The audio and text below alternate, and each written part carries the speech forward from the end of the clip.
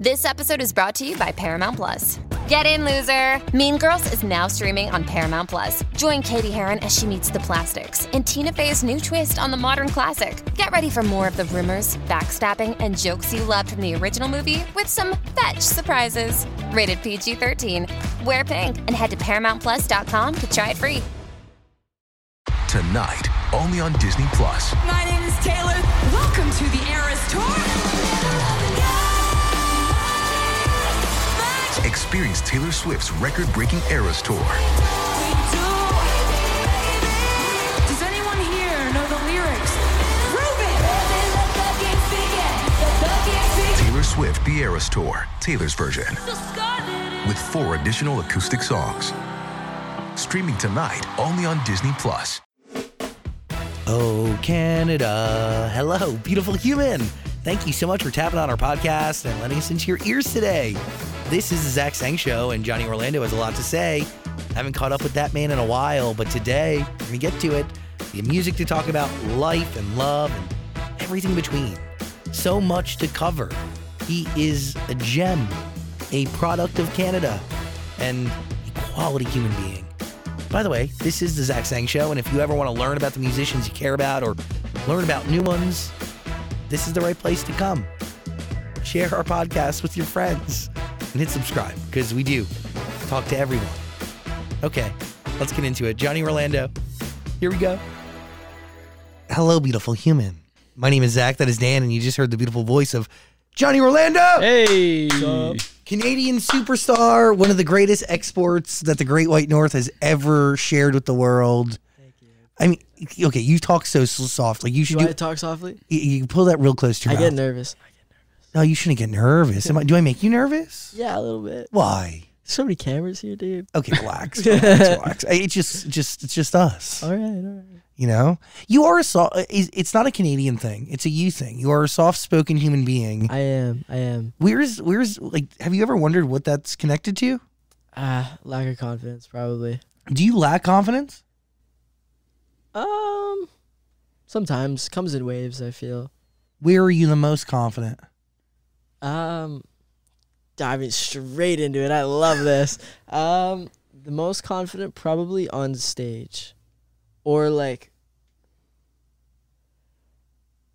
I find that like I don't have much like intrinsic confidence. Like if something cool happens to me, or like I do something and it's like good.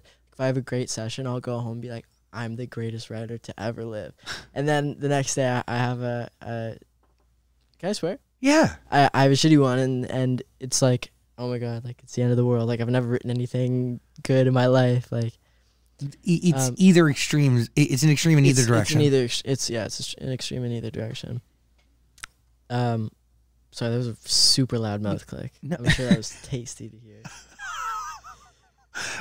Okay, so you're the most confident when you write a great song or when you're on stage, but creatively, aren't you in a position at this point in your career, which you've been making music for a long time, to put yourself in rooms where you feel the best and the people you're with bring out the best in you?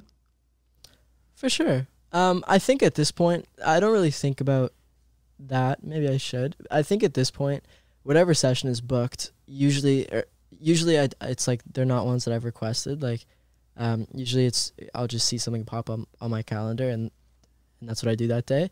But most sessions or every session that I go in with, it's like they're dope people. Like every writer that I've worked with in the last 3 years is sick, which is an incredibly fortunate position to be in. But because I've done so many sessions and I have so many like connections in the writer producer world, it's just like automatic now. But still, I'll go in and like everybody writes bad songs, everyone, and you write one of those and then it influences my mood significantly. Do you get upset with yourself, or what happens when you write a bad song or a song that you perceive as bad? I think it manifests itself it manifests itself in like a lack of confidence, but not isolated to just like writing. It's everything.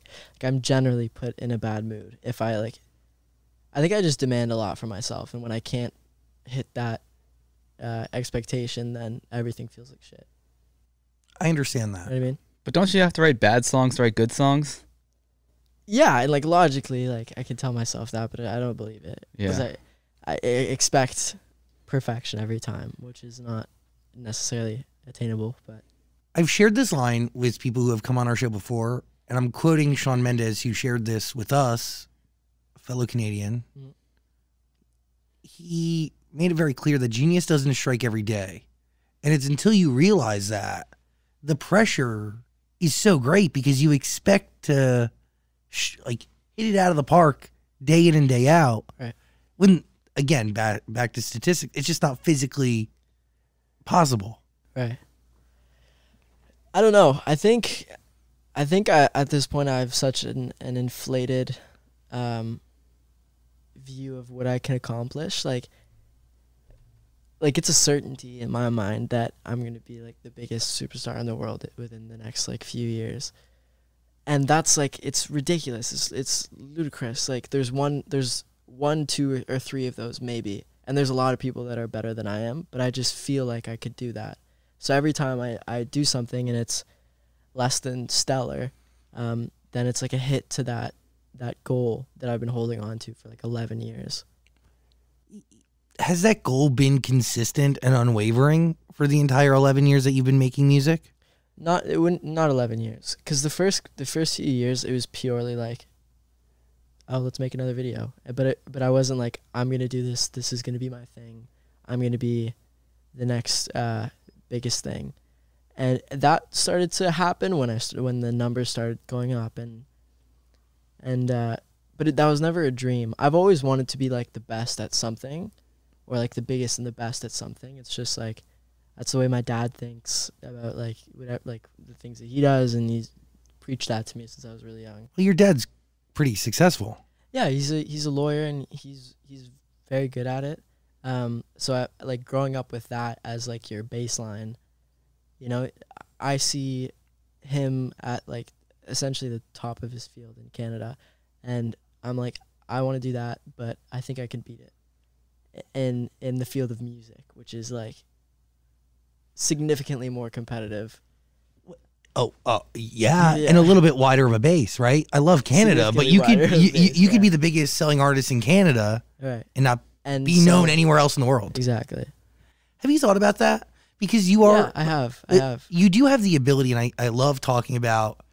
I love working in Canada, and I have for many years, and I love working in the radio in Canada, mainly because of what it means to the people. Mm-hmm. One, radio and music matters, but two, the way the country is set up, it literally gives its citizens not just money and tax breaks to make art, but opportunity, guaranteed opportunity. Absolutely.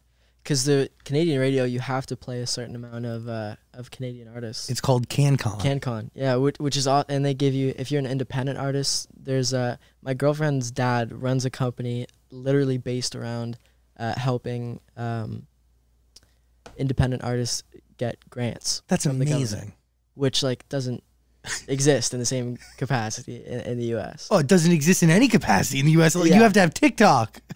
That's the government assistant. Are there no government grants for artists? No. And really? The radio, no. And radio's pay to play, essentially. Yeah, radio, DSPs, television has no obligation to support American citizens over non-American citizens ever. And yeah, oh my God, there's no government assistance. By the way, there's barely government assistance for people who genuinely need government assistance, let alone people trying to make a freaking song. What are these grants you speak of in Canada? I mean, literally, like, they will give you money to make art, Dan. Will they really? It's not a joke. Wow. And they, like, in the last few years, I remember I went to the Juno Awards in 2019, which is, all, like, literally, the Juno Awards is dedicated to Canadian music. It's the biggest night in Canadian music. And it's amazing because, like, I discover people that, I had no idea were Canadian, and also people that, like I might not have ever heard of before. And some people like shit on the Junos. They're like, oh, who are these random people? But like they're nominated for a reason. Listen to them. They're dope. Like there's so much cool stuff coming out of Canada. And the government, I forget what it's called, but like the government's giving instruments to schools and keeping up with the times, like helping them learn how to use like Logic or Ableton or FL or whatever. But it's awesome. That's like, again, I find myself saying this every day on this show when we interview people. In America, talent is equally distributed, but opportunity isn't.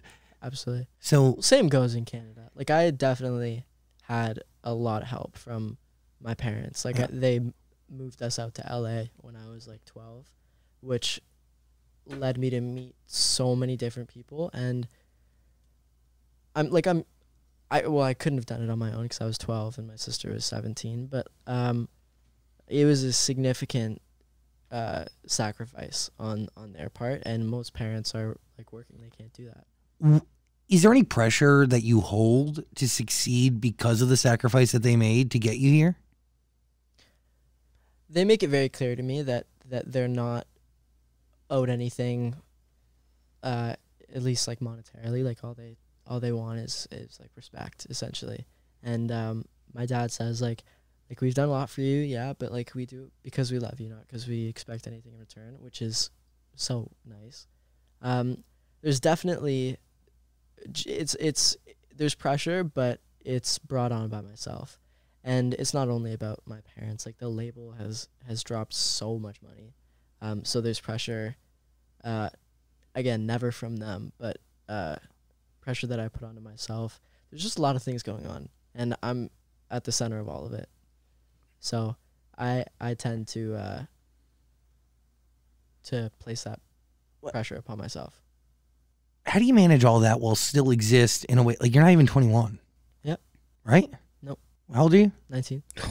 Fetus. You've been doing this for 11 years already? Yeah, since I was 8. Yeah, and like I tell people I've been making radio for 15 years, which I have, and I thought that was a long time, starting at 14. No, but like 8 is ridiculous, and you're 19. So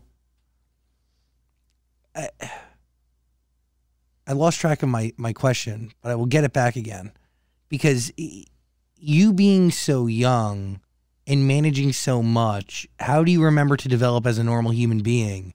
Because those normal developments could actually fuel the art that you make. Right. And maybe even lead to a hit. I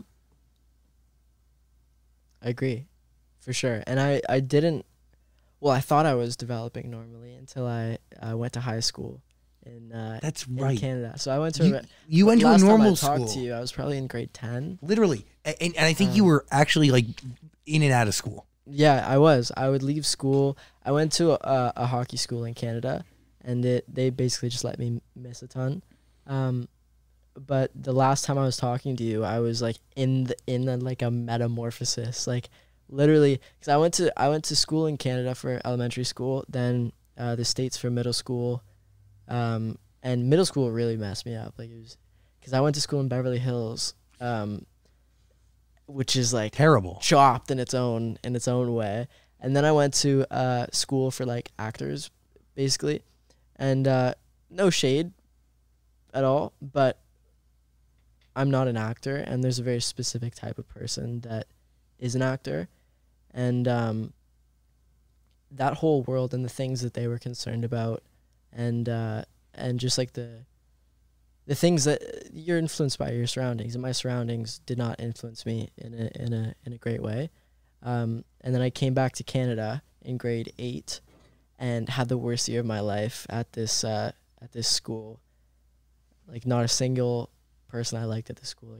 It was rough. And then I went to high school. So I had just had like 4 years of really weird school experiences, and also switching schools literally every year. How do you make friends? How do you find consistency? I had no friends. I had internet friends. And there was like this group of like 5 people that I would talk to every single day. And those were my friends. They got me through. Those are some rough times. But then I went to high school. I was like super weird coming out of all of these like weird little bubbles. And at the same time, you're known. Like you go viral pretty consistently. Yeah, at this point, what was I, like 14? I was pretty known, like, and especially in Toronto. Everybody at the school, for the most part, like knew who I was. I remember on the second day, this like girl came up to me and was like, "Oh, like, what's your snap?" And it was like a joke. Like I saw like the people across the tables, like filming and stuff, and there's a little bit of that at first, but after that, I was just like, I was observing my surroundings and like figuring out how to be a normal person, because like With that going on at the same time. yeah, but that was Isolated? a big thing. Like Yeah, but that impedes on you existing normally. People filming you while you're Fair just enough, having yeah. an interaction with somebody that you think is totally normal. that is true. I can't like confidently say that my school experience wasn't influenced by, like what I do. It absolutely was. Excuse me. That was a Canadian burp, very classy. Thank you. It definitely was. I definitely like got a lot more attention and from people that wouldn't have cared about me and stuff like older kids and stuff like that, just because you know what I do. But for the most part, I was just figuring out how to be regular, and I think I mostly got it down now. Is that regular energy fueling this album that's on the way? All the things that could go wrong? Yeah, for the most part. Well, it's hard because every opinion I have where I'm like, oh, I'm so normal. Everything I'm an unreliable narrator. Yeah, you you're know what I mean? yourself. Exactly. You're totally biased. Completely. And every experience I have has been shadowed by like this thing that I am, like an artist, and But everything that comes with that. do you hate that it shadows you? Do you wish it No. didn't? No. I think. No, I mean- don't think so. Have you ever imagined what life would be without that shadow? Yeah, for sure. Well, not really without the shadow, but I've definitely imagined life without like doing music and stuff. I'd like to think that I would be a very similar person. I probably I'd be like living in Oakville. Yeah, you spend a lot of time in Toronto? No, No. I wish. Oakville is like this little small town is where I'm from. Go to Applebee, like my sisters, you know. Yum. That's what you do every day. That's what I would do. That's what I would do. I'd be graduated now, probably at like Western with everybody that I've known my whole life. Like I would just live the life that like my oldest sister had. Yeah, like what society golf kind and of stuff. laid out for you. Exactly, and I had a very clear plan before I was gonna be a lawyer, like my dad. Your dad's like a big lawyer in Canada. Yeah. Yeah, like in his field, he's well respected. Well, I even know they have laws in Canada. You know. What? They do have laws. Well, he doesn't do like that kind of. He's not a criminal. He does. He's not a criminal, that's for sure. that was a poor cutoff. He does like personal injury law. So like, if you get in a car accident, and You call get, him. like, seriously hurt. Yeah, you call him. Wow. Yeah. So you could have been a lawyer. That could have been you. I could have been. And it seems that he will have no successor for his company because my oldest sister does clothing. Darian is my manager. Lauren, I think she's getting back into everything. She's working with like Artless, which is my older sister's company. That's it. No I'm doing lawyers. music, so I don't know, but I forget what we were originally talking about. What is fueling this album? All the things that could go wrong. From what I understand, it's fueled by anxiety Mhm. and maybe not feeling you're good enough. Yes. It's just me being like stupid honest, basically. The first like- time you've ever been stupid honest in music? I'd say this stupid honest, yeah. Like I always try to be honest, and there's always a semblance of like my real life and the things that I write and the way that I act and what I talk about on social media. But there's limits to what you can talk about when you're younger. Are they limits put on by a label or put on based on your life experience being so shallow because you're so young? Well, sad, that for sure, but it's more what I was thinking about is like limits, because kind of just like a known thing. Like I can't talk about drinking because I'm like Yeah. 16 and, you know, might have a beer now and then, but I can't talk about it. Turns 19, And then- releases You're Just Drunk. Yeah. Exactly. But you know, like I couldn't talk about a lot of stuff. Now I'm 19, like I have a girlfriend, so I talk about that. The song, All the Things That Could Go Wrong, is like stupid honest. Like the main lyric is like holding your hand as we're walking along, thinking about all the things that could go wrong. And that was fueled by anxiety and insecurity, like being like she's my first girlfriend, and not really knowing what the hell I'm doing, but being like madly in love and just like going for it. But also thinking almost expecting everything to go wrong at some point, because I don't know. I feel like when my life is like when I'm like cruising, I'm having a great time. That's always when some like bullshit happens. That's called self-sabotage, or allowing like little tiny thoughts to just manifest and grow into something that really is nothing. Right. Because if you're focused I'm on struggling with that. story of my life, I feel you. Yeah. Things are going great, and all I can do is think about what could go wrong. Yeah. And by the way, when you put energy into that shit, breaking news, it tends to go wrong. Right. Because that's what you're... You should probably change your behavior to expect that. Oh, thanks. Huh? No. I'm saying it goes wrong because you probably like, say if you really like this person, then you're like, oh, what if they fuck me over? Then you might start alienating them. Yeah. And they fuck you over. You essentially build it yourself, Exactly. Yeah. right? But through energy and thought. Manifestation. That's it. That is what.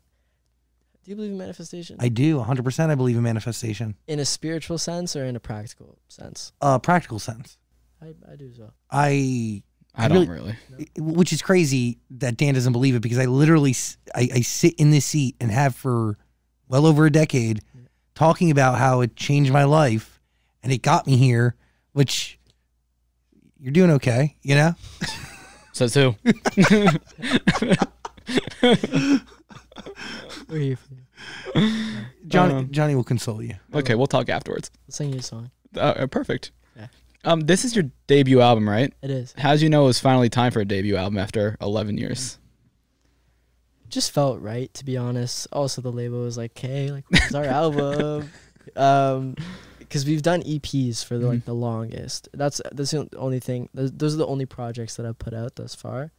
And like with an EP and the way that I write EPs, it's like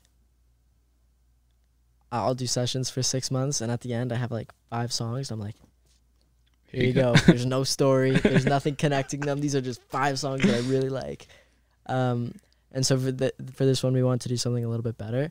I think at the beginning we were just calling it like project. Like it wasn't necessarily an album or an EP. Like we weren't really completely sure. All I knew was we had like our guiding principles. Like the music had to have a level of darkness. But if there was darkness, there also had to be light in some way, so a contrast. And then I also wanted there to be, I was obsessed with Blonde by Frank Ocean. And Nights splits that album, where it's like a real turning point for like the content and like the way the album behaves sonically. So I wanted to do that as well. I wanted to have like an A-B side, like a dark light. So it opens with the dark side, and then you go to the light side of the album. If you listen Top to bottom. top to bottom, yeah. Is that's the way it's meant to be consumed? Which nobody really does anymore. I Also did. doesn't. Oh, thanks, dude. Yeah. You're connoisseurs. I mean, I really do believe that like if somebody puts together a body of work, you should consume it the way they intended it to be consumed. We also were like kind of advised to put like the singles first, because that's how people listen.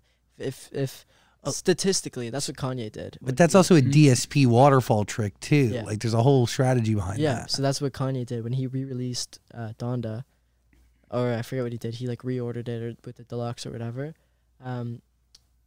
Like Jail, and Hurricane and Jail Part 2, whatever. All the Moon, all the most popular songs all came first.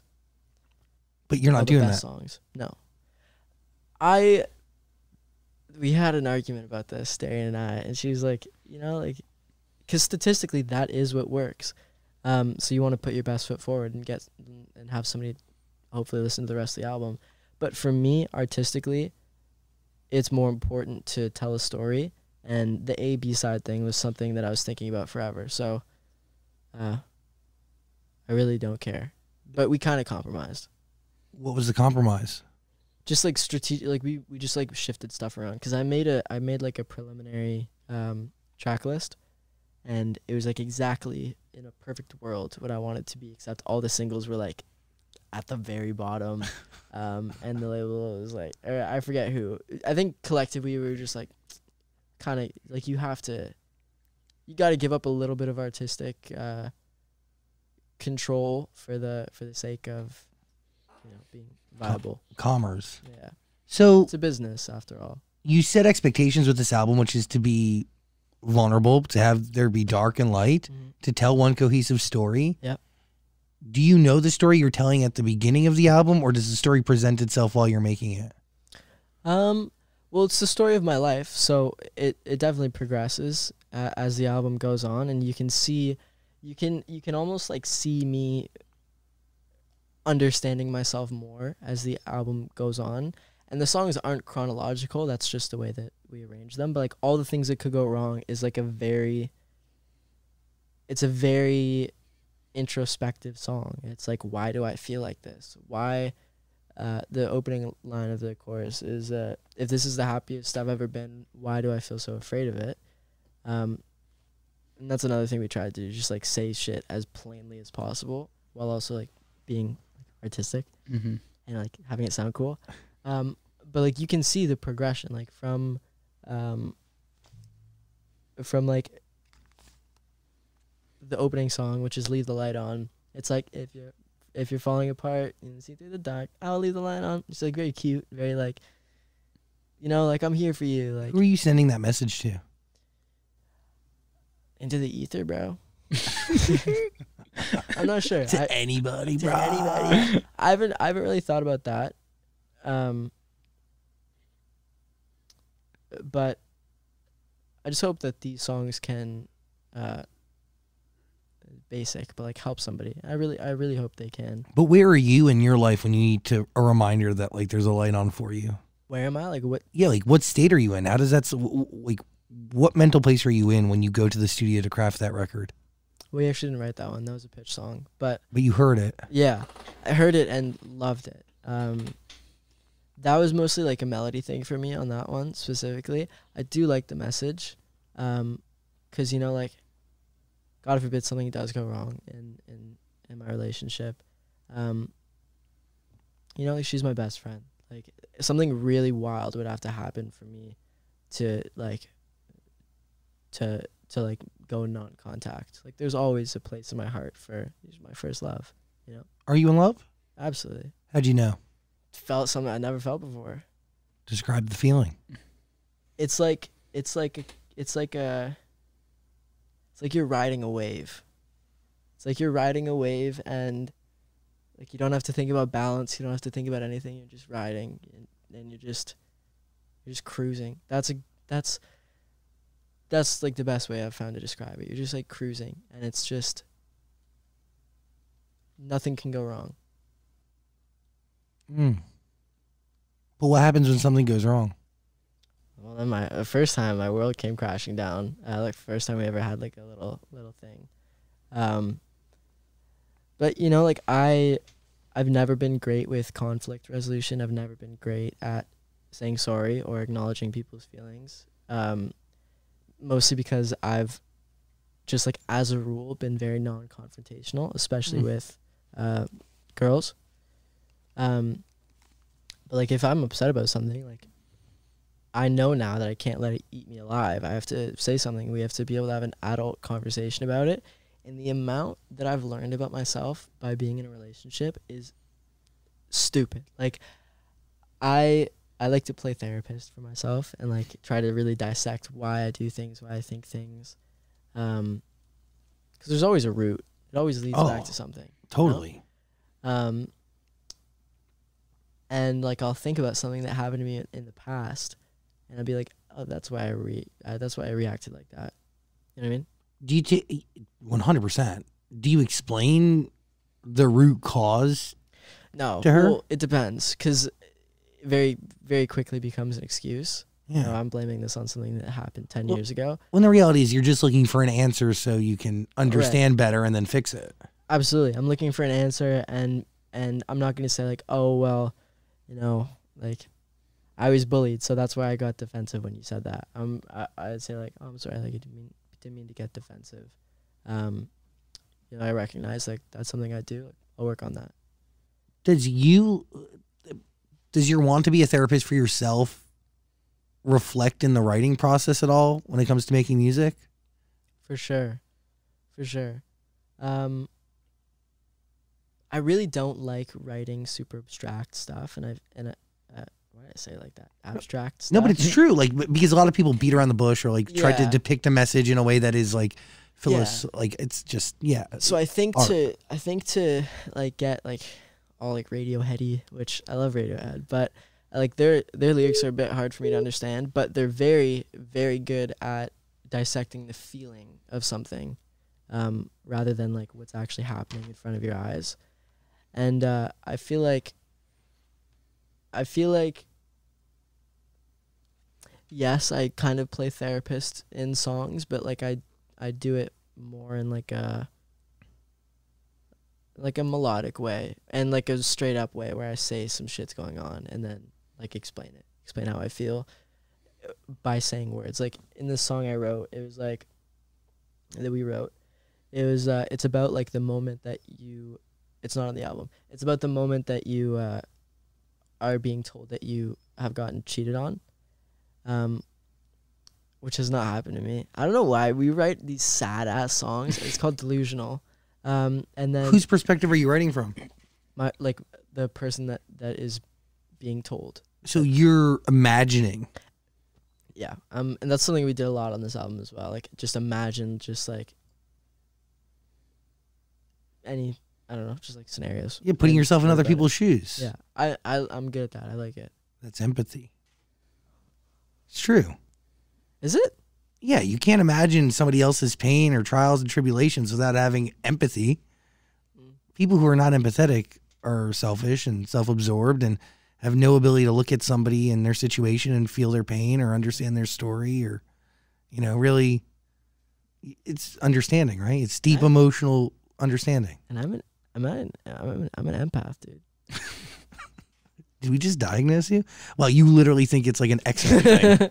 Johnny Orlando just stuck his hand out like he was trying to move metal or something. Dude, I can feel. Are you okay, dude? Me? Yeah. I just felt something off you. Are you? It was a vibe. Yeah, you want to know, Dan? No. Johnny asked, not me. I'm fine. All right. I think the way that it manifests itself in the music is by just like devastating lines, and I feel like that's a nice way to get a feeling across. Like for example, in the second verse of this song, Delusional, but it's not on the album. not on the album. Are you gonna release it eventually? I don't know yet, maybe, but it's a good example. In the second verse, I'm like your family's my family, and I can't say goodbye, which is like a topic, and it's like, I don't want your brother to think that I won't get high with him for the first time, which when I hear that, I'm like, just because like I know exactly how that feels. Like I know what it feels. I actually don't know how that feels. It's never happened to me before, but I can imagine just how heartbreaking that must be. Because I love my girlfriend's family. They're amazing, or even like your friend's family, or your extended family. Yeah, you build this deep relationship. You're with each other for key moments in life. And, Yeah, and it's all gone. and then it could all be gone. And like I've in real life, like I've promised him like, oh, like I'll party with you, you know, one day, like when you're older. So like, I don't know. I think that's how making up scenarios is a way that I like get those emotions across, for sure. But it is imagination, but that you can connect to your own reality. So it is felt by your own emotion. Right. Why isn't this song on the album? Just didn't fit? Just made it too late. These Okay. songs have all been done. since last year. Whoa. Hold I've on. been sitting on that. Then why are we waiting until August to release the Dude, album? Don't ask me. I think the last song we wrote was Blur. We wrote Someone Will Love You Better and Blur like a couple days apart. And that was like October maybe. Then that was the last session we did for something that was actually on the album. Maybe a bit later for like interludes, but So do you stop listening to these songs at a certain point and then pick them back up? Are you listening for the many years straight from the beginning of this, like you started making it until now? depends for some stuff. For my favorites, yeah, like I'll still go in and listen to some stuff sometimes, but like I kind of have an idea of what I want on the album. Like it doesn't really take me long to like think about it, because I know what I like and I know what I want and I know what is going to fit the narrative of the album. So if I have a list of songs that I've made in the last 6 months, I can tell you which ones I want on the next project, depending on what that project's about. So when did you know the album was finished?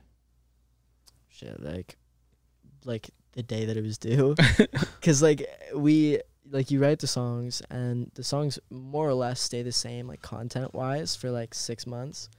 And then you get it like mixed and mastered. And the mastering process, I was like tweaking out, like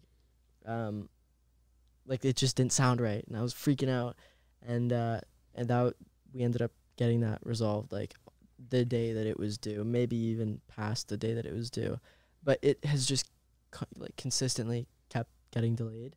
It's supposed to come out like March originally. What's delaying it? Everything, and it's like not stuff that you can, like if we wanted to come out in March, it would have had to been like March, April. It would have had to been finished, like signed and sealed before Christmas. Whoa. And so I think what was the due date? She doesn't remember. Yeah, I think it was like March 6th or 13th. And that was for an August release. For an August release. What? So I think it was slightly overkill. Like the label wanted everything done before we dropped the first single, so that they could go to Spotify and Apple and Amazon, and be like, "Here's the album. This is what we're doing for the next year, and this is everything you need to know about." And boom. Here's our year's plan, because we've never been able to do that before. Because I've just been like, I want put this out. Here's a project. Surprise. Were you surprised that your debut album took you 11 years to finally, 11 years to tackle one, but then all those years to actually finish? No, I don't think so. Even now, I'm like, there's a part of me that wants to be like scrap the whole thing, rewrite it. Really? Have you changed and grown since then? Since the beginning of the album? Yeah. Oh, yeah. Absolutely. I started writing the album. We started writing the album like 9 months before I met my girlfriend, and since we've started dating, I've had just like a stupid amount of personal growth. Learned so much about myself. Like there are so many things that you will never know about yourself. Like are you jealous? Are you not? You'll have no idea until you actually love someone. Are you insecure? You'll have no idea just how deep it goes until you fall in love with somebody. What do you value? You know, like what qualities are you looking for? What type of person completes you? Do you need a person to complete you? You won't know these things until you actually do it. And I thought I had my shit figured out, but I didn't whatsoever. Nothing. It's interesting. Which seems to be a reoccurring topic. 'Cause I told you this. I thought the same thing when I was like 16, and that was like the concept of my whole "It's Never Really Over" EP. Was that like I thought I was done growing, and then like I got punched in the face by life, and then the punches keep coming. They don't stop, dude. Well, your next album should be pretty good too. Yeah, got a lot to work with. Got a lot to work with. But this relationship is private, isn't it? Somewhat. Like I'm not gonna like. You don't need to blow up her spot. Yeah, like she is just not part of this world whatsoever, and like there's amazing parts to being an influencer. Oh my god, You're a musician. You hate when people call you an influencer. I hate Whoa. don't do that. Oh, dude. Oh, no. I literally, they gave one of our producers gave me the note. Do not call him an influencer. Really? Call Yeah. himself that. Yeah, But like to I have wouldn't have called you an to, like, influencer, by the way. Thank you.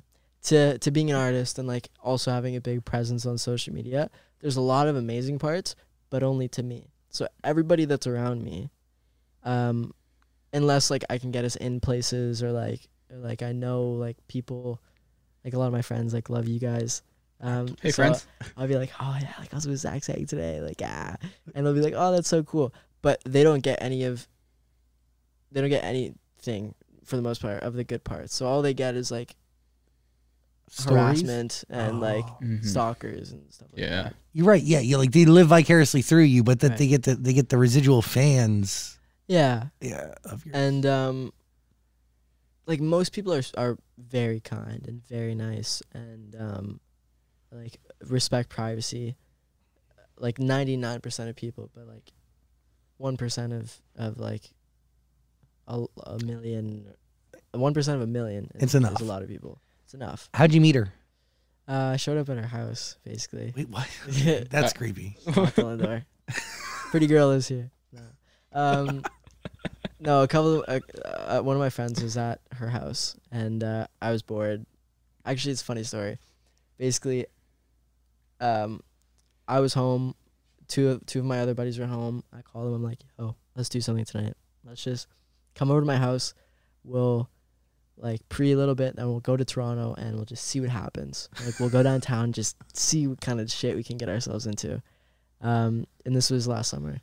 And on the way over to my house, one of my buddies gets into a car accident. Whoa.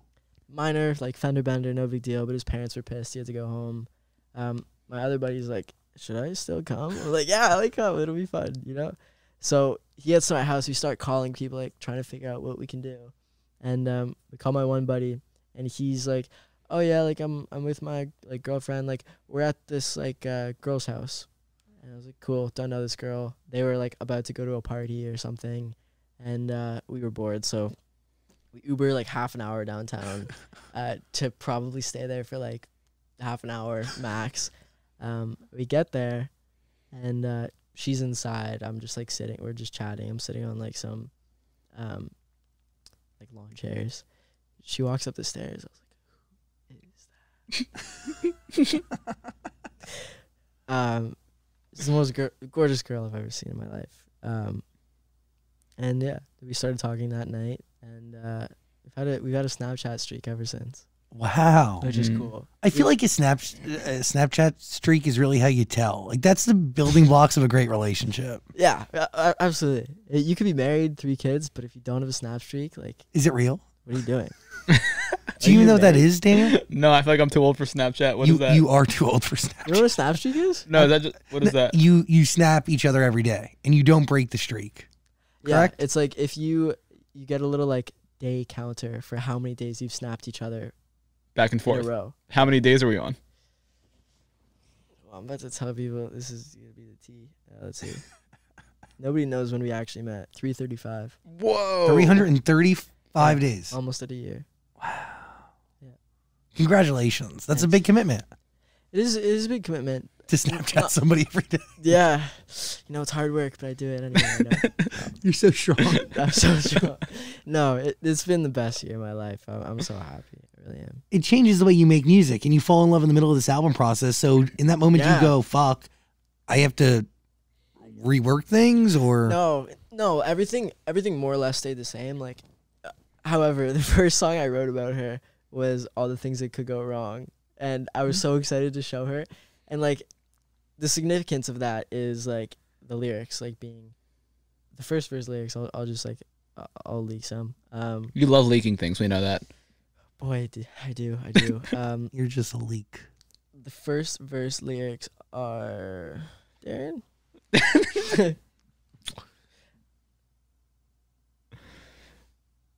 Johnny is thinking. Hold on, I'm thinking. It'll come to me. I'm currently thinking of another song's first verse lyrics. I gotta go through the Rolodex. You know. Oh, I'm at your door like I've already planned it. Just what I'll say when we know this is ending. Those are the first lyrics you hear when you listen to the song. And then it says... That's so sad. Yeah. And then it says, like, you open the door and take my hand and nothing's according to plan. And then, like, if this is the happiest I've ever been, why do I feel so afraid of it? So it is sweet when you, like, really listen to it. You're like, I'm so in love with you that if you... I'm afraid that you're going to let me go. Essentially, yeah. And that's what it was about. Except at this point, we had been dating for, like, 2 weeks, 3 weeks. So I sent her this song so excited. I'm like... And I knew that she, like, might... be like a little weirded out, or not weirded out, but like a little yeah, you're coming on strong. Yeah, like with those lyrics. So I wrote out like literally line by line, explained exactly what I meant. Took me probably an hour and a half to write this all out. Send her the song with the explanation. Like, I wish I still had it. It was like so long, like novel.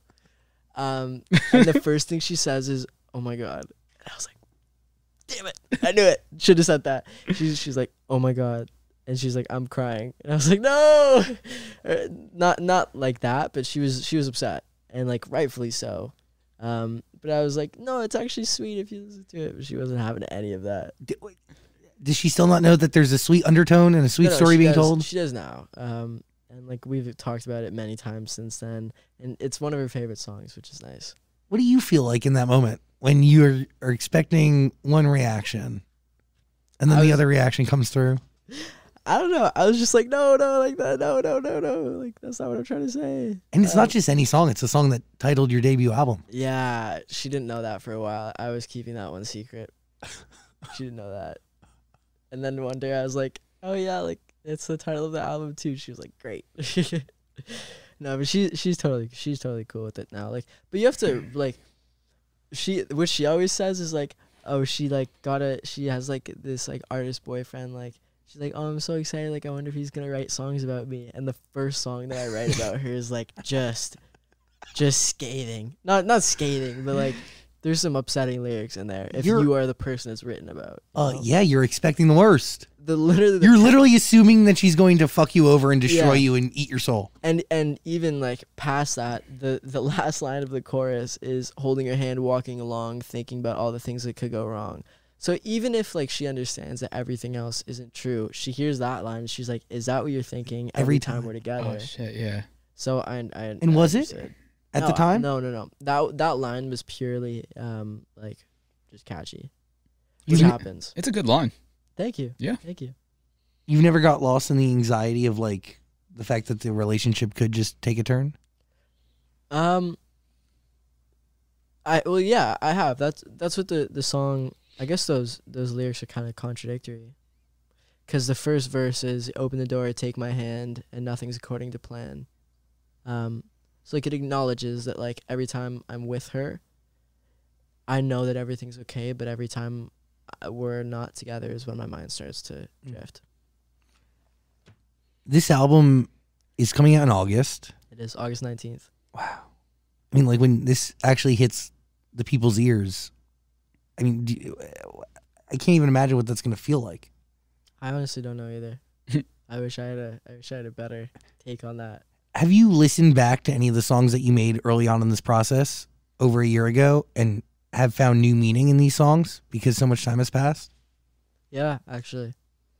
There's an alternate explanation for the album, and the whole album? More so like the trilogy of... We're doing like a 3-part music video, essentially. And it's like apocalypse theme tied through all of it. Fun out of it. Can I say that, Darren? Yeah. Fun out of it is first. She's like my fact checker. Fun out of it is first, and then Someone Will Love You Better, and then Blur ends it off. And there's an alternate explanation for what's going on there, aside from like just like the obvious, which is like it's all based around Someone Will Love You Better. I'm not going to say it, but there is one if you look for it, but it's not true. Are 2 of the videos of the 3-part out now, or is it just 1? 2. Blur and Someone Will Love You Better. And the third will come August. Yes. Fun out of it. August? Is that the one, that has a feature on it? Yeah, that has Benny on it. Nice. Yeah. How'd you guys connect? We put we put something on Instagram, and it was like, it was a question. It was like, what are your dream collabs? Or like, who do you want to collab with? And I put Benny, and then we were like, let's do it. Like, we just started like talking back and forth, and we were like, let's do it. And she was like, send me songs. So I texted her like 5 songs, and she was like, that one, and chose Fun out of it. And I was like, that was not the one that I was expecting, but it worked out so well. Do you let her write her own verse? Yep. Yeah. What story are you telling with that record? So the story of Fun out of it is like, it's like an anti-love song, kind of. It's like just not taking things seriously. Benny and I obviously have, like, I have a girlfriend. But it's just like, it's like keeping things private, because like when you let other people in, like, they form their own opinions and they push those upon you, which is part of the reason why my relationship is private, just because like I don't want to deal with it. Like, It'll take the fun out of it. It'll take the fun out of it. It becomes everybody's thing instead of our little thing. You know what I mean? That's beautiful. Yeah, and it's nice. Like, whenever I'm with my girlfriend, it's like I always say, like, you're my little escape. Like, every time I'm with her, like, I'm not thinking about like my job or really anything except for like, this is so fun. That is so cute. Yeah, but I love it. Yeah. Are you afraid of that to go away? No, I think we're like 11 months in at this point. Like, I think it would have gone away. Oh, call me. I don't know. Call me when you're like 5 years in. No, sis. fair enough. But I feel like I don't know. After the novel stage, yeah. Honeymoon. I wouldn't even say honeymoon, because like I still feel the same way. That's beautiful. But like, after everything's not when it's not new anymore, when you really know the person, and like I thought I knew her 6 months ago, but the amount of things that I've learned about her and she's learned about me, is crazy. Like, which is like obvious, just comes with time. But like 6 months ago, I was like, I know you better than you know yourself, and she would say the same to me. But it wasn't true. And I feel like the best relationship is where you consistently are teaching each other new things about themselves and about yourself and about the world. It's been really interesting to. There are a few people that I hold in. I don't know how to put this. I'll put it bluntly. Like, there are a few people whose opinion I really care about, and she's one of them. And she was brought up in a completely different way than I was, and she went to a public high school and goes to university, and I had none of that. So it's just interesting the way that she sees the world, and to meet the people that she grew up with. It's just very interesting. You learn a lot about the world and about yourself. Oh yeah. It's just crazy. So I constantly learn from her. She's also she's like, I don't know how to describe it. Like, you never know what's gonna happen. Spontaneous? Yeah, spontaneous. That's one of the things we bonded over early on. What is your sign? Aquarius. What's your sign? Sagittarius. I love Sag. Sagittarius, December, right? Mm-hmm. No, you're a Sag? I'm a Sagittarius, and What's I'm your birthday? December 12th. Okay. So, yeah, Oh, I mess with Scorpios. That's who I. Whoever. What November 3rd? Carlos. For some reason, I looked at Carlos and was like, he is Miss Cleo. Scorpio He knows. energy. He's not Miss Cleo. Speaking of signs, this isn't really a sign, but what do all the butterflies represent? Oh. We needed a logo. Well, like, yes and no. Like, I really love butterflies. We needed a logo, and I've always been looking for something to, like, bring everything in, and like, The Weeknd has his XO, Drake has the owl, and I wanted something of my own. I've always loved butterflies. I remember going to like a conservatory when I was in like grade school, and one landed on my arm, and it was like one of my fondest like young memories. Just like the flies in the studio? Yeah, you know. Just there's keep some landing on comparisons you. there. They both have wings. Butterflies like represent beauty and peace and new life and all, Exactly. change. That's another part of it. And Yeah. like beauty, I love butterflies. I love the way that they look. I always thought also the way like scientifically like Yeah, cocoons. that they make their colors is really cool. Yeah, it's true. Blue is very rare in nature. Yes, it And is. it's usually like a not actually blue pigment. It's usually like it's an optical illusion basically. Just the way that the light's refracted makes a blue wavelength. So I think that's cool. And then yeah, like growth and change. Like I'm despite my greatest efforts, there's always more to learn. And also when my grandma passed away, I was seeing butterflies everywhere, and That's a sign. I generally don't believe in much, but it's just comforting, you know. Do you see comfort in signs like that even though you don't believe? Yeah, and at the very least, it's just a reason to think about them. Mm. And sometimes that's enough. Yeah, I don't need the support of any or like the hope of any being, but it's nice as a reminder. It's comforting at times, you know. I have so many questions. Like you just tapped want- into religion. You want to get into that? I mean, the question is, do you want to get into that? There's really not much to talk about. Like I'm baptized, but I wasn't raised any particular way. Has Johnny Orlando read the Bible? Parts. I have a Bible in my room. I just think like I like some of the lessons that are in there, like do unto others, whatever. Yeah, golden rule: treat your neighbors as you want to be Exactly. treated. Yeah. Exactly. And like the core principles I can get behind, but there's a lot of stuff that I don't necessarily agree with. A lot of stuff, but like there's some good stuff in there. There's some good stuff in every religion. You know, there's a reason that people follow it and look to religion for hope, and I can understand that.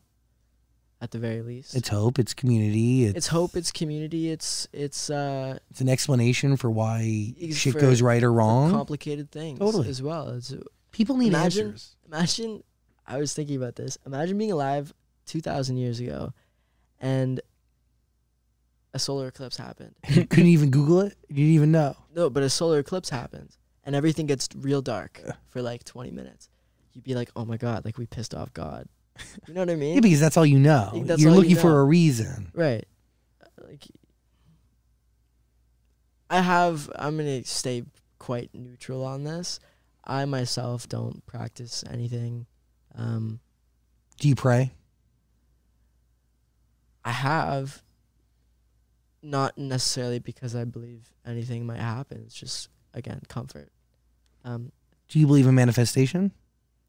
In a practical sense. What's the difference between a practical and a spiritual to you? What's the divider? Like, I don't think anything's going to happen just because I'm thinking about it a lot, but something might happen because I live my life, maybe even subconsciously, in pursuit of that. Totally. You know, if I say to myself every 10 minutes, I will be the biggest star in the world, and then time goes by, whatever, and I see an opportunity. You're just it's always on your mind. If you're manifesting it, then it becomes part of your day. If you tell everybody, then that becomes who you are and what people think of you. And you know, maybe one day, like you've told one of your friends, like, I will be the biggest star one day. You've told them that 1,000,000 times. I love music. That's what I want to do. Well, if they ever have an opportunity for you, you're the first person they're going to think of. So it's not when I say a practical sense, I just mean like if you lead your life in pursuit of one thing and one thing only, It will come. it will likely come to you because you're always going to be put into positions that,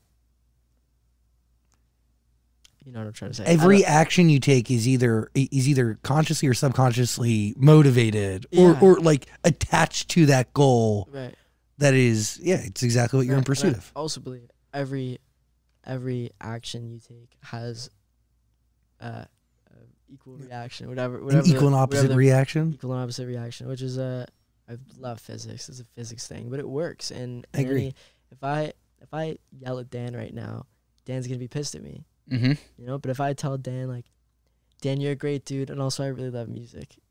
Well, then Dan ever gets an opportunity for music, he's gonna be like, hey, that was a nice dude, and he also loves music. You know. Will you keep Johnny in mind for all those opportunities that cross your desk? Absolutely, because you just said that. You are an awesome dude, Dan. I appreciate that. But you know what I mean? Like, Totally. I think I don't expect anything to happen unless I go out and work for it. But I think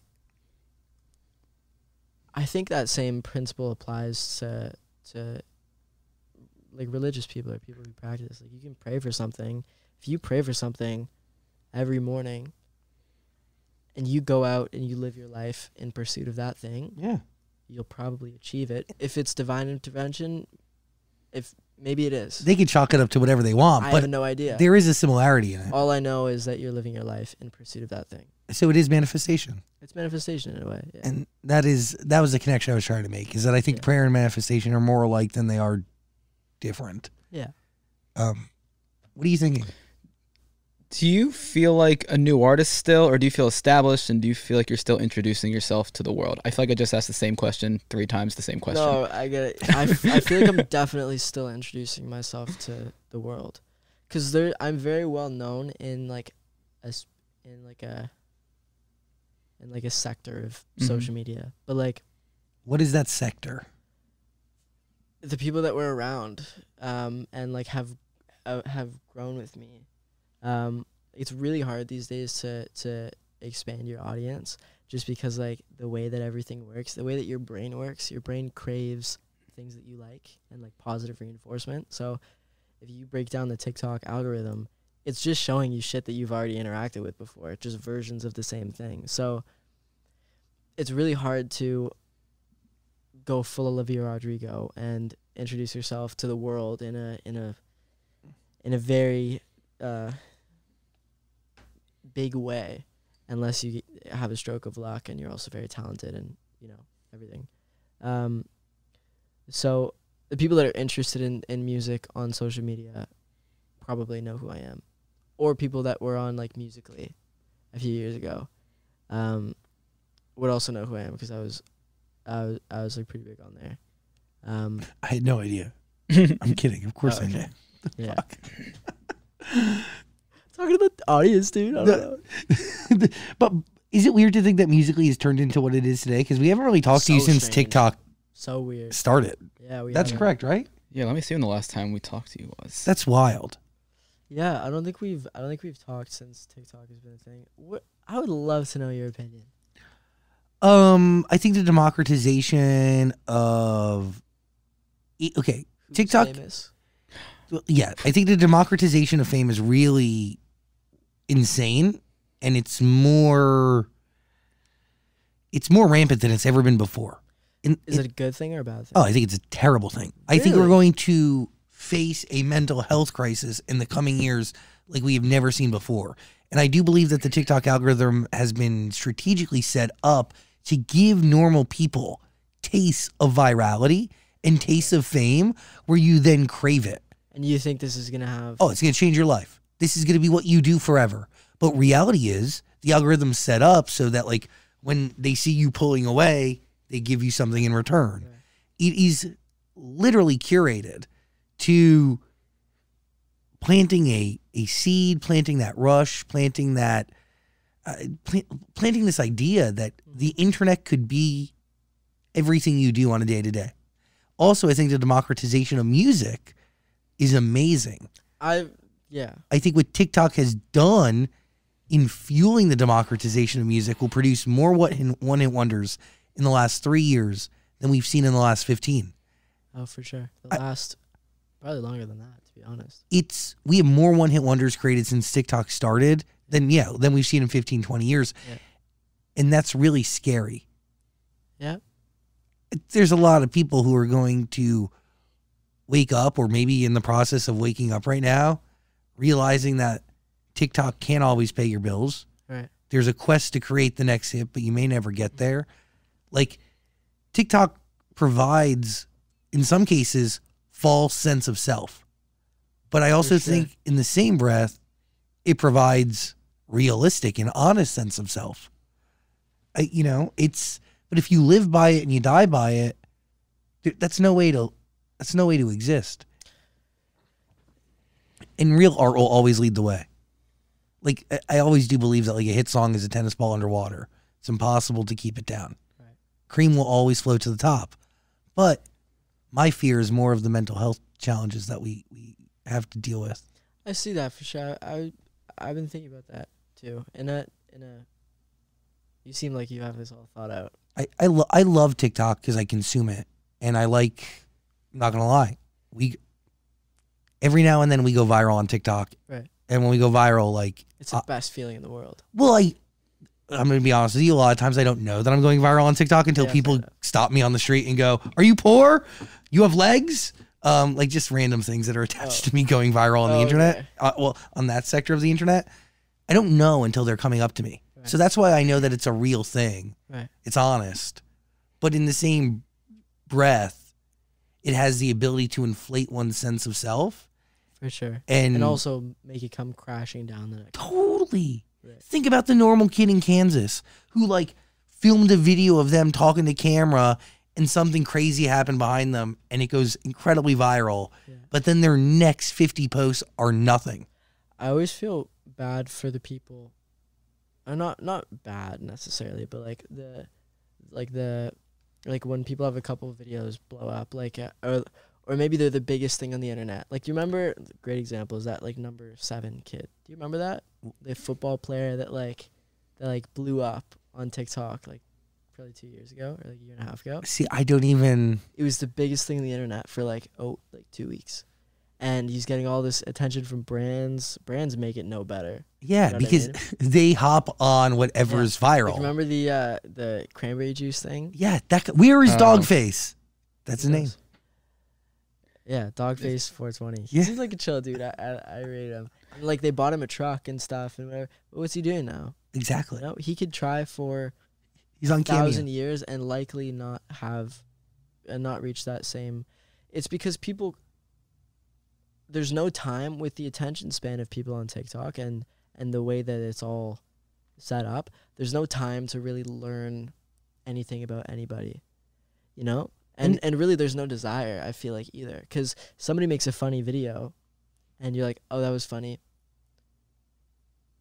Are you going to take time to learn about that person, or are you just going to like that video and move on? Exactly. Because there's the next funny video is right underneath, and it's a constant stream of dopamine and all these happy chemicals. And a lot of the times when people go viral, what they're doing takes no skill. There's not a craft. Yeah, it makes you feel like you could do that too, as a regular person. But how do you do it again? Right? Like, how do you bank on it? Like Dogface. Right. Dogface literally rides on a skateboard, drinks cranberry juice, plays a Stevie Nicks song. His life is different. Bro, where's the craft in riding on a skateboard, filming himself, drinking cranberry juice? Yeah. How do you expand on that? You don't. And like the whole thing about that video was it was exceptionally good vibes, you know? And that's what it captured at a time where people needed good vibes. Right. Like, wasn't that peak pandemic? Totally. Yeah. And that was everybody's feel good thing for a few weeks. And I don't know, there's no longevity to the things that most people blow up for. I agree. And the other thing, I was just with the Sterniolos. Those guys, the triplets. We were talking about them the other day. They're amazing. And so they blew up initially just because they were triplets and they did funny stuff. And they're good looking. And they're good looking, but they've now turned it into they're, first of all, when you talk to them, you can tell that they have the brain for this type of stuff, and people love them. And they've been able to transition a few viral TikTok videos to real YouTube subscribers and Instagram. They've done so well at translating the TikTok audience to every other platform, and platforms with longer form content where you actually have an opportunity to build a fan base. Because so much of TikTok is just rooted in 15 seconds. Maybe you get lucky, you have 10 videos that blow up, you then either fade into The ethos? the ether, oblivion, or you like get yourself involved in some controversy, and you stay relevant for a bit, and people start to learn about you, and like, you know, it's just like, Are you happy that you didn't start making music during this time in history, or do you think you could have maybe, I don't know, you've had great success. I don't know. Would it have been easier? I think sometimes like Darren and I, we were like musically gods. Like I knew exactly, and she knew exactly what was gonna happen if you like. We just like had the brain for it, and that's where we started. We learned to manipulate that platform and its algorithm so well that we knew exactly what was gonna blow up, and we consistently for years and years and years, every video did exceptionally well. And now TikTok is a completely different beast. So we're still trying to like figuring it out. Obviously, like there's the obvious ones like shirtless. It's gonna do well. Yeah. If there's multiple people in the video, it'll likely do well, especially if it's like my sister or like the Sterniolos. If it's like the first time you do something, like every idea on TikTok has to be an exceptional idea if it's gonna blow up. That's interesting. But but in the same There has to breath, be something special about it. yeah, but there's also something special. And I think, You know what I mean? yeah, what makes it special is what's different, because there's some really grungy videos Right. that go viral like crazy, but there is something special that's happening. There's something unique about that video, and it's very unlikely that two very similar, two of the exact same videos will blow up twice. Yeah. You know, because it's been done before, and once it's been done on TikTok, it's over with. One of my biggest regrets over the last couple of years, and I have my fair share of regrets, but one of them is not joining TikTok at the height of the pandemic, Right. because and we're fine, but our biggest loss has been all the clips from our show go up and they get posted, but they're not from us. Yeah, dude. Honestly, like podcasts on TikTok, they kill. podcasts do ridiculously well. Like Two Bears, One Cave. I've never watched a single episode of that podcast, but I watch it on TikTok. Yeah, And I love it. that sucks. They're making no money off of that for you. Yeah. Which, I mean, yeah, sorry, dude. If you support them, go listen to their shit and hear their ad. I will. People don't have the okay. attention span sometimes, though. You know, you'd rather get like a 15-second to 60-second video. The thing is, on TikTok, whatever's uploaded is the best part of that 45-minute episode. You know what I mean? Yep. It's like, why would I listen to the whole thing when I just saw the funniest joke in the whole thing? Yeah, Just okay. as a consumer, like No, you're right. Yes and no. Yes and no. There's context to things that are required for you to For really sure. understand it. And if you like somebody in if you like somebody in 60 seconds, throw them on while you get through your day. right, I But I've mean, never nobody been- does it, but I'm trying to promote it. right, exactly. My biggest fucking issue is that we don't even, our most viral clips on the internet are not posted by us Yeah, on that's TikTok. They're all like other people. Yeah, what do you do about that? No, I just let it go viral because you still get famous. Fair enough. I just like sit back and let people harass me on the street over clips that we don't own and made no money from and whatever. I mean, our clips are doing just fine. Yeah, but like we have clips on the internet from our show that have, one clip can have 10, 15 million views. That's not ours. Right. Like the one that just went viral has over 6 million views in like a week. Yeah. But that's also not from our show. No, but it's attached to our show and the ecosystem and the universe that we've created. So, I mean, there's definitely a case to be made that it could have been on our account. But like, we're talking about TikTok now. Dan's going to get very heated. I'm not gonna get heated. He's TikTok daddy. Your TikTok. Dad. I run our TikTok, but as much as I run our TikTok, I've never used TikTok in my life. So he's never gone to a For You page. Like I don't know what a For You page is. I don't know how people they're always like, oh, I saw this news on TikTok. I don't know what that means. Like I open up our TikTok, I post, and I close it. He hits the arrow or that bottom center button, the plus. and that's it. Yeah. Like I don't know how to watch things on TikTok. I don't know how to look up things on TikTok. I make our TikToks, I post them, I do the captions, I do the whole thing, and then just close the app. I've never scrolled on I would TikTok. keep it that way. That's what exactly. Stupid addictive. Yeah, I mean during the pandemic when everyone was downloading it, I was like, I don't need something else to get addicted to. Yeah. I'm sure it's entertaining, but like I just don't need to waste any more time on social media. What else are you addicted Build to? a fort or something. Dude, I love Pillow forts? I built a go-kart. Sorry. You built a go-kart? Yeah. Oh, see, that sounds cool to me. Yeah. Did you say like, half of a go-kart? Did you just say you built half? Well, like the frame was there, and then like the go-kart was complete. Okay. Right? And I bought it, drove it, blew up the engine, so we had to swap the engine. Oh. That's sick. Like, I like got lights for it and stuff. That's baller. Fire. It's baller. What would you do during the pandemic? Oh boy. Oh, you know what? I started running way too much. I got Too to the point. much? Like joint issue? Too much? Yeah, I mean, I was just running like 8 miles a day just to kill time. Damn. But yeah, I just didn't want to sit home and That's scroll on my phone and watch TV. Like that would get boring. So I just right. found other things to do. Like run aimlessly by yourself. What did I do? I just like over the pandemic, it was the first time I've ever like FaceTimed people. I hate FaceTime. Hate it. You never touched the phone.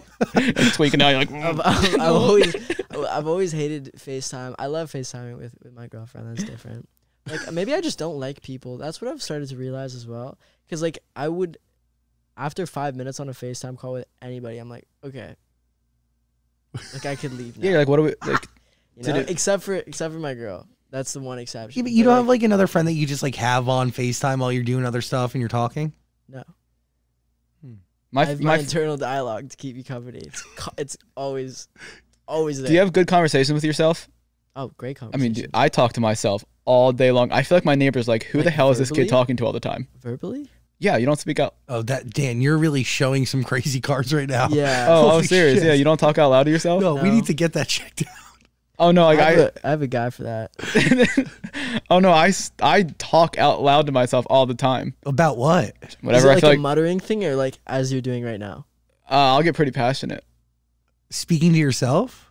About what? Are you in a... There's conversations that need to be had, like, and I'm just gonna have them with myself. I'd Isn't rather. it a lot faster just to do it in your head? but I But talk to sometimes- myself very quickly. Sometimes you can't get the conversation out unless you speak it out loud. Like if I'm watching a YouTube video and I decide there's a conversation that I need to have with myself, I have to pause the YouTube video, No. have the conversation with myself, then I can Like, restart the video.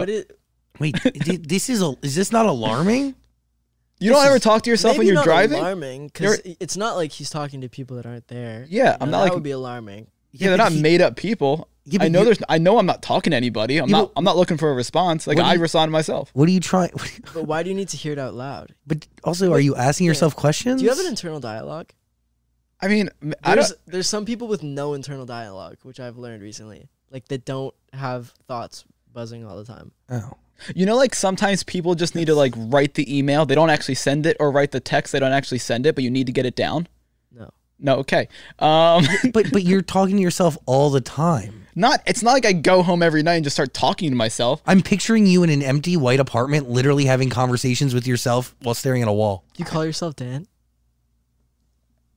I mean, I may have. Now that I'm thinking about it, maybe. Are you like, Dan, what are you doing? But I just like having a good conversation with myself. But Do you have better are the best conversations you have in life with yourself? Absolutely. I've thought before, if I record these, great podcast.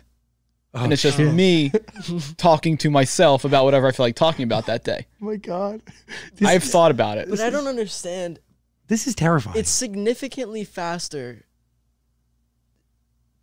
Like I said though, it's like speaking is like significantly slower than just like letting your thoughts go. Like I can think about 3 or 4 things in half a second, whereas I can speak them in like 20 seconds. yeah, but it's like writing. Like I know you said you don't know what I mean, but it's like writing the email that you never send, or writing a text that you never send. You just need to get it down. When I have these conversations with myself, I just need to get it out. That's like writing. I understand like If I writing have the a text that conversation you in my never head, sent. it's stuck in my head. I need to get it out. What's I the don't last understand. thing you yelled at yourself about or talked to yourself about? I don't know. I feel like I was doing it the other day. I forget. And I pace. I'm a big pacer. I pace all the time.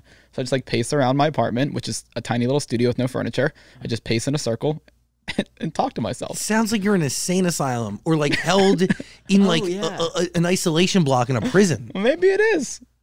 It works for me. No, it Like, doesn't. The only my vocal coach has actually told me like, you know what, like next time you're in an argument with somebody, write down the text that you'll never send. Get all of the bad feelings out so that you can get to a more like balanced place before you Smart. deal with this argument. Yes. You know what I mean? Yeah. Is that what you're saying? Sometimes, like, I know what you mean. Like, kind of sometimes, depending on the topic, depending on the situation. Okay. Anyway. We should bring in a therapist or a specialist or something. This is alarming. Have you ever done that? That would be a great idea, actually. I'm writing To it like down. analyze you on air. Yeah, I thought about recording my therapy and just playing them back, but I think it's funnier to have somebody come in and Yeah. analyze that. Like, that's fucked. Is there like a I mean, that's fucked, dude. The visual of you in a white room doing that, conversing with yourself is like, I'm scared for you. I'm sure Like, you told me this, and now I feel like obligated to help fix it. I don't think there's anything wrong with it. That's there's no what's- problem. What's scarier, the fact that you have Denial. full-on conversations with yourself in a 500 square foot white room, or the fact that you're denying the fact that that's 500. denial's the Crazy. first step? I thought it was acceptance. No. Didn't- Acceptance is later on. Got it. So by denying something, you at least know it exists. You are acknowledging it by You're denying acknowledging it. its existence, but you're denying that it has any effect on you. You guys have never had a good conversation with yourself in the car? No, I think Bullshit. What? Bull. Like shit. out loud? Yes. No. I just to me that's crazy. To me, you guys are the fucking lunatics here, and you guys need some help. Call a therapist, someone get a therapist for my friends here, Zach and Johnny. I think Dan is over. I think You he's see like, the passion that I'm getting right now? This is the passion I get with myself in my apartment. Imagine my neighbor here. I got thin ass walls. My neighbor's probably like, "Who the hell is this kid? And what the hell is his problem?" Or maybe they just have you think, never met a neighbor of yours? well, the guy to the left is probably 100 years old. He probably can't even hear me. But the other people around, I don't know who they are. You should record yourself next time. I just said I would. I'm going to make a podcast. It's like It's gonna be huge. it's going to be a big deal. Wow. Anyway, It'll go viral on TikTok, I'm sure. It will. Oh, Ther- for therapy the wrong talk. reasons. Yeah, for every wrong reasons you reason. did not intend. By the Ed way, Sheeran has a song called "Thinking Out Loud." yeah, but that's That's not what the he's talking same. about. He's It's singing not- about me. No. That's like a buzzword, though. You can be like, "Oh, I'm just thinking out loud here." You know, it's like a saying. Well, I do it in real life. He screams at himself. I guess That's really alarming. when you put it that way. Okay, this is my last point on this, and then I have a real question about you. What's the difference between talking to yourself and singing in the shower? Are you? Is that even I a think real that's- question? Are you?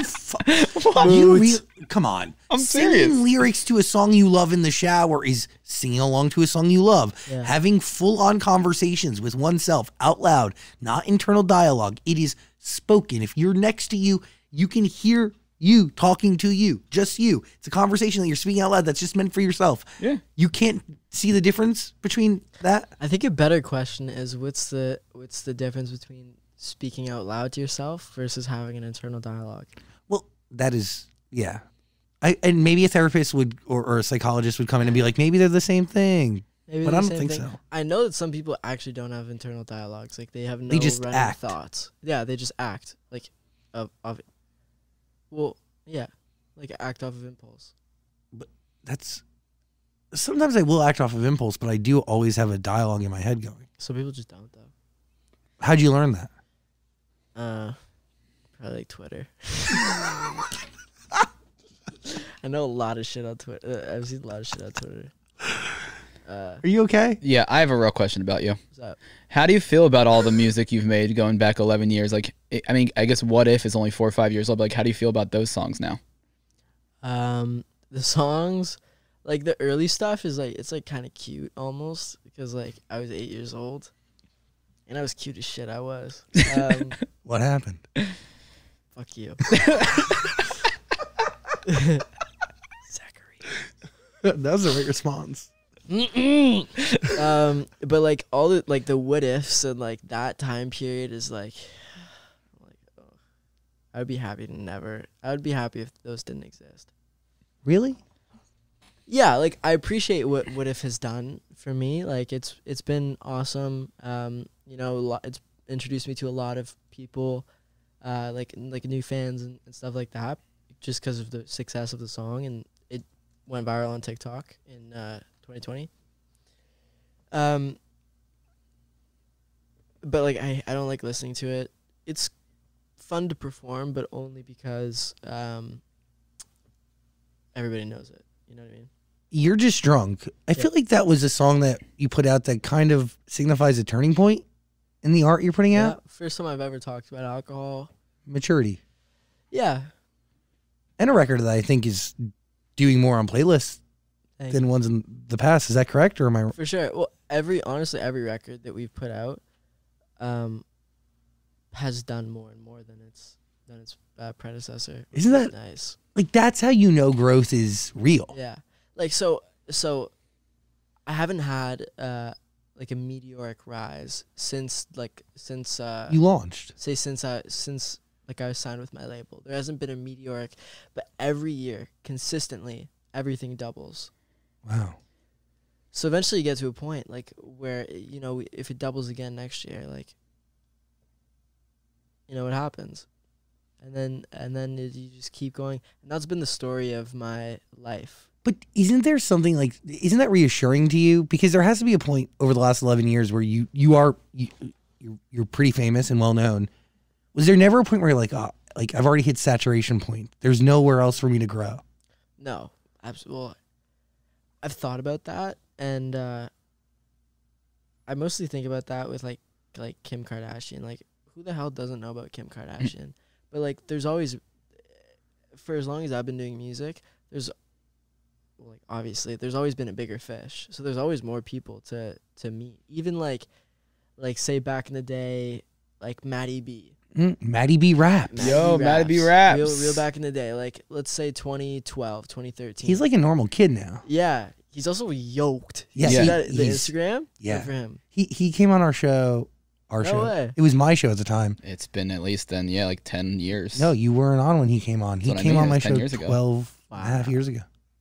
With his sister. They were our first Skype interview. Wow. Yeah, that's the story. Anyway. Yeah, he's jacked as fuck. He's jacked as hell. Good for him. But like, we always shared a lot of followers. A lot of people found me through his like when they watched his videos, I would be recommended. People would be like, oh, like another little boy singer.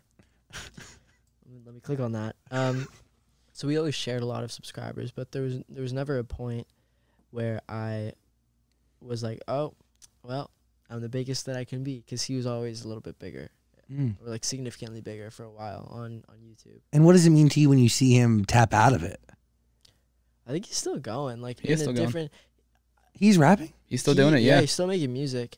I think there was also the question was posed like by my parents mostly, like, do you want to pull a Maddie B, stick to what has been successful? Because when we took a step away from YouTube and stopped like making vlogs and stopped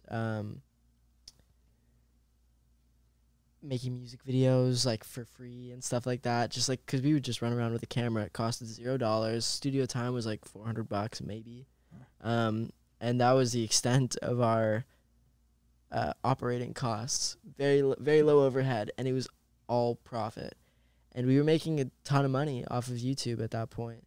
And so we stepped away from that because YouTube was not the end game. I wanted to be the biggest artist in the world, and like the thinking at that point is like, you know, like I'd rather make, like, if we're purely talking about money, which it isn't for me, I'd rather make like 100 million down the road rather than like 10 million today. Mm-hmm. You know what I mean? So like we abandoned our bread and butter, essentially. But like that kid, like he was consistent with it. He's been also doing it longer than I have. Like he's set. He's good. You focused on music. That's what you gave your time and energy to. Yeah. Do you regret that decision at all? Absolutely not. No. I feel like if I was Maddie B, I would have to look at it as like maybe he loves it. Maybe he loves what he's doing. But if I was him, I would be like, okay, I'll do this, but only because I'm never going to have to work a day in my life. If I continue doing YouTube for like 6 more years. You think Maddie B is that rich? Dude, for sure. We got to get Maddie B on the show. For sure. Open your Bank of America app, Maddie B. Yeah, I want to see. That. Yeah. No, like, dude, like, they have a recording studio in their house.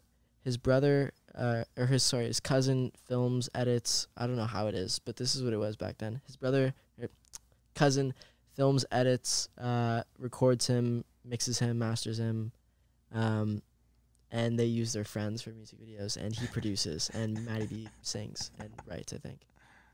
Yeah, but are they Where's the overhead? Yeah, but are the songs streaming? They are on YouTube at the very least. Yeah, I don't know what they're doing on Spotify, but like back in the day, dude. Like, no, he was huge. Yeah, massive, and he still like gets a few million views at least on every video. When he said yes to coming on my show back then, I was like, oh my gosh. Yeah, like Matty B. Ellen, like he still is big with his his audience. Like he was massive. But think about that time. Like Grayson Chance comes up around that time. There's so many. Carmen. Yeah, all of his videos that he's still posting this year are still getting a couple million views each. Damn. Yeah. We got to get Matty B in here. Claudia. Matty B. Book him. Thank you. By the way, Johnny Orlando has an album coming out in August. That's the priority here. All the things that could go wrong. Yes. It's a debut album. My last question about that album is, which of these songs do you claim? All of them? Okay. What do you mean? He has a whole thing about people claiming songs off the album. That's what we were filming this morning with this Sterniolos. I have a Snapchat show called Claim a Track. Oh. Yeah. Wait, what is that? What do you do? What do you see? Basically, it's supposed to be with artists. It has been up until this point, but like those guys are just awesome, and they also love music. So we were like, you know what, have them on anyway. But like for as long as I've been doing music and putting out projects, fans are always like, oh, I claim this song like months before they've ever heard it, just maybe off the title alone, or like some visual or something like, I claim this. So we built a show around that. Basically, I listen to the other person's music, they listen to my album, and we each claim a track of each other's, talk about it, talk about music. Oh, that's cool. Yeah. That's fun. Yeah. I claim Terrible Person. You can't say that. I can't. No. You leaked it yourself. Did I say that? Have I said that there? Apparently you played a whole thing about it on true. TikTok. I was watching the podcast with, I think it was you two, where you were talking about the song and you posted like 2 weeks ago. You can't say it. Sorry. You can't say it. I just decided. Executive decision. Thanks, dude. Yeah, you're You like welcome. that one? Yeah, I know I don't know anything about it, but I like the title. Yeah. See, that's exactly how it works. Yeah. He claimed it. Which one do you claim? I mean, all things that could go wrong. Thanks, dude. I mean, it's kind of how I live. No matter how great a situation is, I automatically plan for the worst case scenario, so I'm prepared. Maybe you're just thinking ahead. If you think about it, there's Yeah, but nothing. sometimes you get so ahead that you get lost and you can't focus on what's in front of you, so then you never end up getting to where you think you're going to go. Think about that. I just can always justify myself. So Man, That sounds unhealthy. That sounds like somebody who's just coming up with excuses to always justify right. one's actions. I promise. also, you leak too much of your own stuff when you have no idea what you've leaked and what you haven't. That's really alarming. Is it alarming? I mean, you just remember nothing. No. You remember absolutely. I have no memories. It's crazy. No. I mean, you do have memories. Like, where are they? It just like rattles around in there, I think. There isn't much going on. I just witnessed an internal dialogue go down. Speak it out loud. Anyway, All the Things That Could Go Wrong is Johnny Orlando's album. It is. Highly recommend. We're going to put a link in the description below so you can listen to all the music that he's already put out there into the world. Hey, thank you for giving us your time and energy always. Of course. But also congratulations on creating a debut album that is literally 11 years in the making. Thank you. Are you ready to release it? Are you nervous to release it? I have no idea, and I never feel anything until it's about to happen. So I'll check in. I'll send you a voice memo on August 18th because that's when it's all gonna hit me for the first time. But I'm nervous, dude. Are you afraid to let it go because you've been working on it since the dawn of time? Yeah, I saw somebody explain this well. It's like when I listen to this album and I'm like, wow, like I think that's a good album, and I think maybe it's the greatest album ever to ever be made, and nobody can confirm or deny that because nobody's heard it. So it's just my little secret, and it's all potential. There's no metric for how good it is except for how I feel. But when you release it, does it go gold? Does it go platinum? Is it number one? And these are all metrics for its success and, subsequently how good it is. Or I guess for how good it is and subsequently it's. But will the data change how the album, what the album means to you? Not what it means to me, but above everything, it's the art of it for me. I just love doing it. But secondary to that is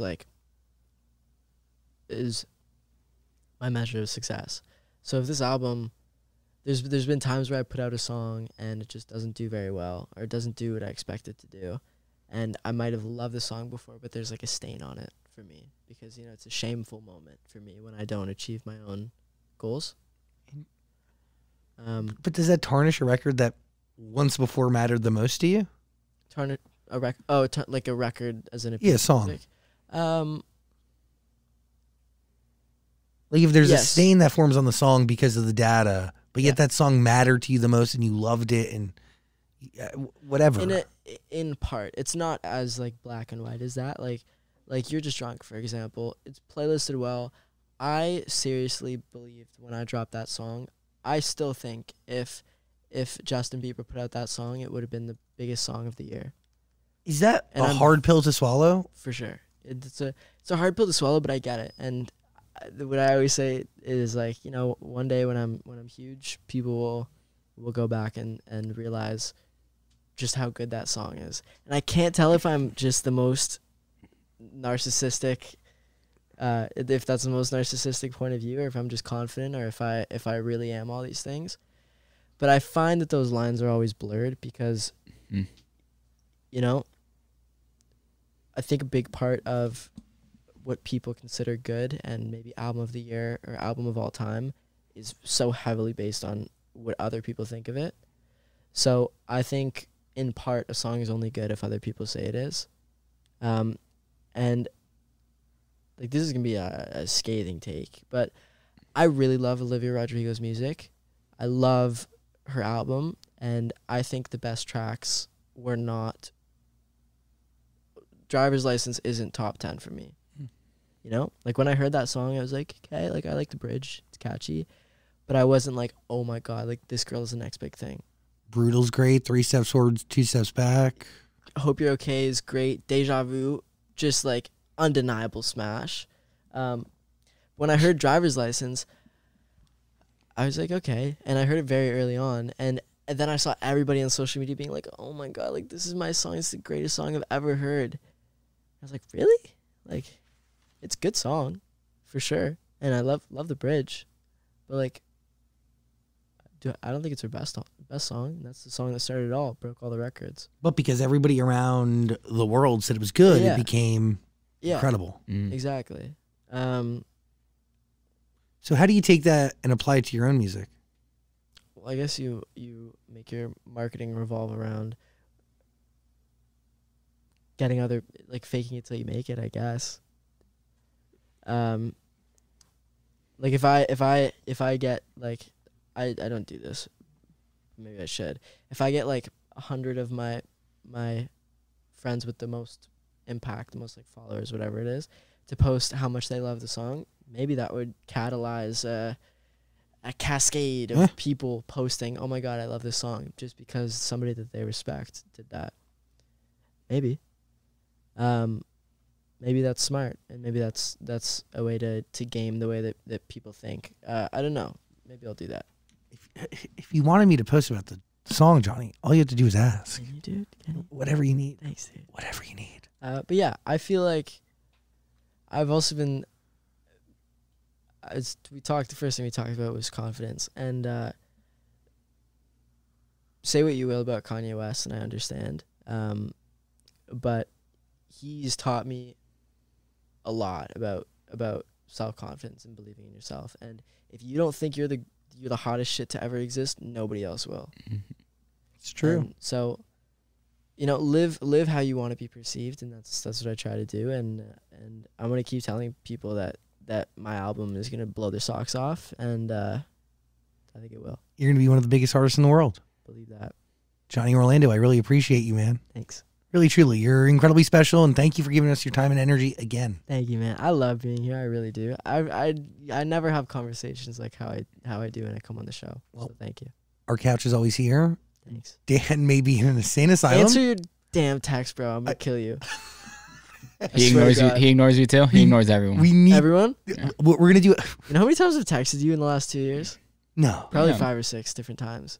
Hey, dude. That's also pretty effed up because I keep saying we need to get Johnny in here. We need to get Johnny in Yeah, here. what the hell, And we man? get your fans saying, Thanks, "Get Johnny back. Get Johnny back." Dan back. and then what I do? I literally commented on your Instagram last week, and I was like, Yeah. "You want to come on talk about the album?" Yeah, I was like, I'm pretty sure Darian said that to me, and I said to Darian, I was like, finally. Like, I'm so sorry. I was starting to think you didn't like me. Man. No, I do really like you. Oh, thanks, dude. But we should also do a compilation of all the people who tell me on record that I don't answer my phone. That would be a great TikTok. I mean, it's It would probably blow up. it would, because it's everyone from Ariana Grande to Liz Gillies to Johnny Orlando. Dude, you don't answer Ariana Grande? I have a problem. It's wrong not with just you, and also like, you know, it's all my friends. It's like it's Right. it's everybody in You my answer phone. your mom? Sometimes. Sometimes. Anyway, You're terrible. Johnny Orlando, everybody. Thank you for having me. Beautiful human, you made it through our conversation with Johnny Orlando. Please try out his music. You won't regret it. And subscribe to our podcast. Share it with those you care about. Thank you. Oh, and if we can fix anything, like do anything better, and if you have any recommendations of who we should have on the show next, reach out. Let me know. I'm always looking for suggestions at Zach Sang Show on every form of social media. Now be safe. Hug your family if you can. Have a great day. Don't go to jail. And I'll talk to you soon, okay? Today's show is hosted and executive produced by Zach Sang. He was also executive produced by Michael D. Ratner, Scott Ratner, Dylan Martyr, Dan Zolot, Joshua Rusak, and Olivia Rudensky. Music by James Ashuto. Senior producer, Caitlin Plummer. Associate producer Eve Bishop. Production sound mixing on today's show was done by Alex Goins, Nico Pierce, and Joseph Hartshorn. Sound mixing was done by Daniel Chavez Crook and Ivan Wayman. Post-production manager was Caroline Rude. Production manager was Michelle Doristock. And our production coordinator was Bryce Hurlis. And that was an episode of The Zach Sang Show. We'll talk to you soon.